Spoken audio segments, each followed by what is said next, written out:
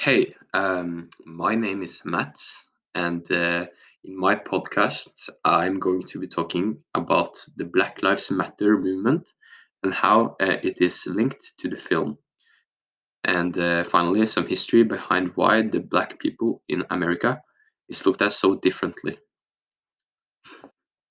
So, yeah, the movie The Hate You Give is a drama slash action film about a girl named Star and how she fights for equal rights in her neighborhood. The movie starts out a bit slow, where we get introduced to a girl named Star, where she's exploring her place in the world. Then things escalates quickly into an extremely emotional trip through the challenge of living in a world where people judge you for the color of your skin and not for the character, the person you are. It explores the courage it takes to live in a life in a world that won't make space for you or accept who you are as a person. In Star's daily life, she travels from a broke, dangerous neighborhood to her expensive private school.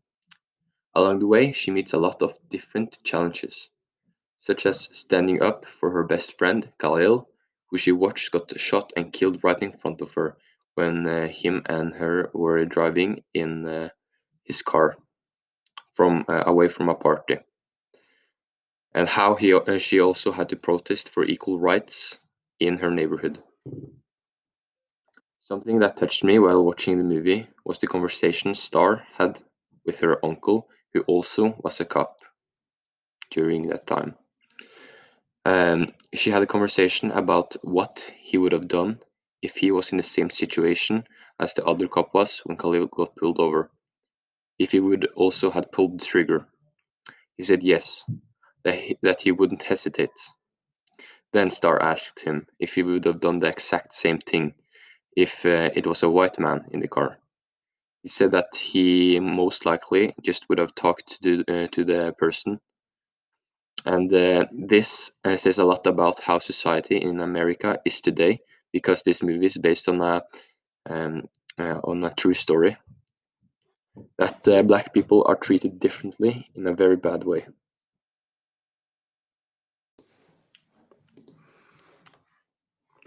Now I'm going to be talking about the Black Lives Matter movement and how it has made a big impact in the United States over the recent years.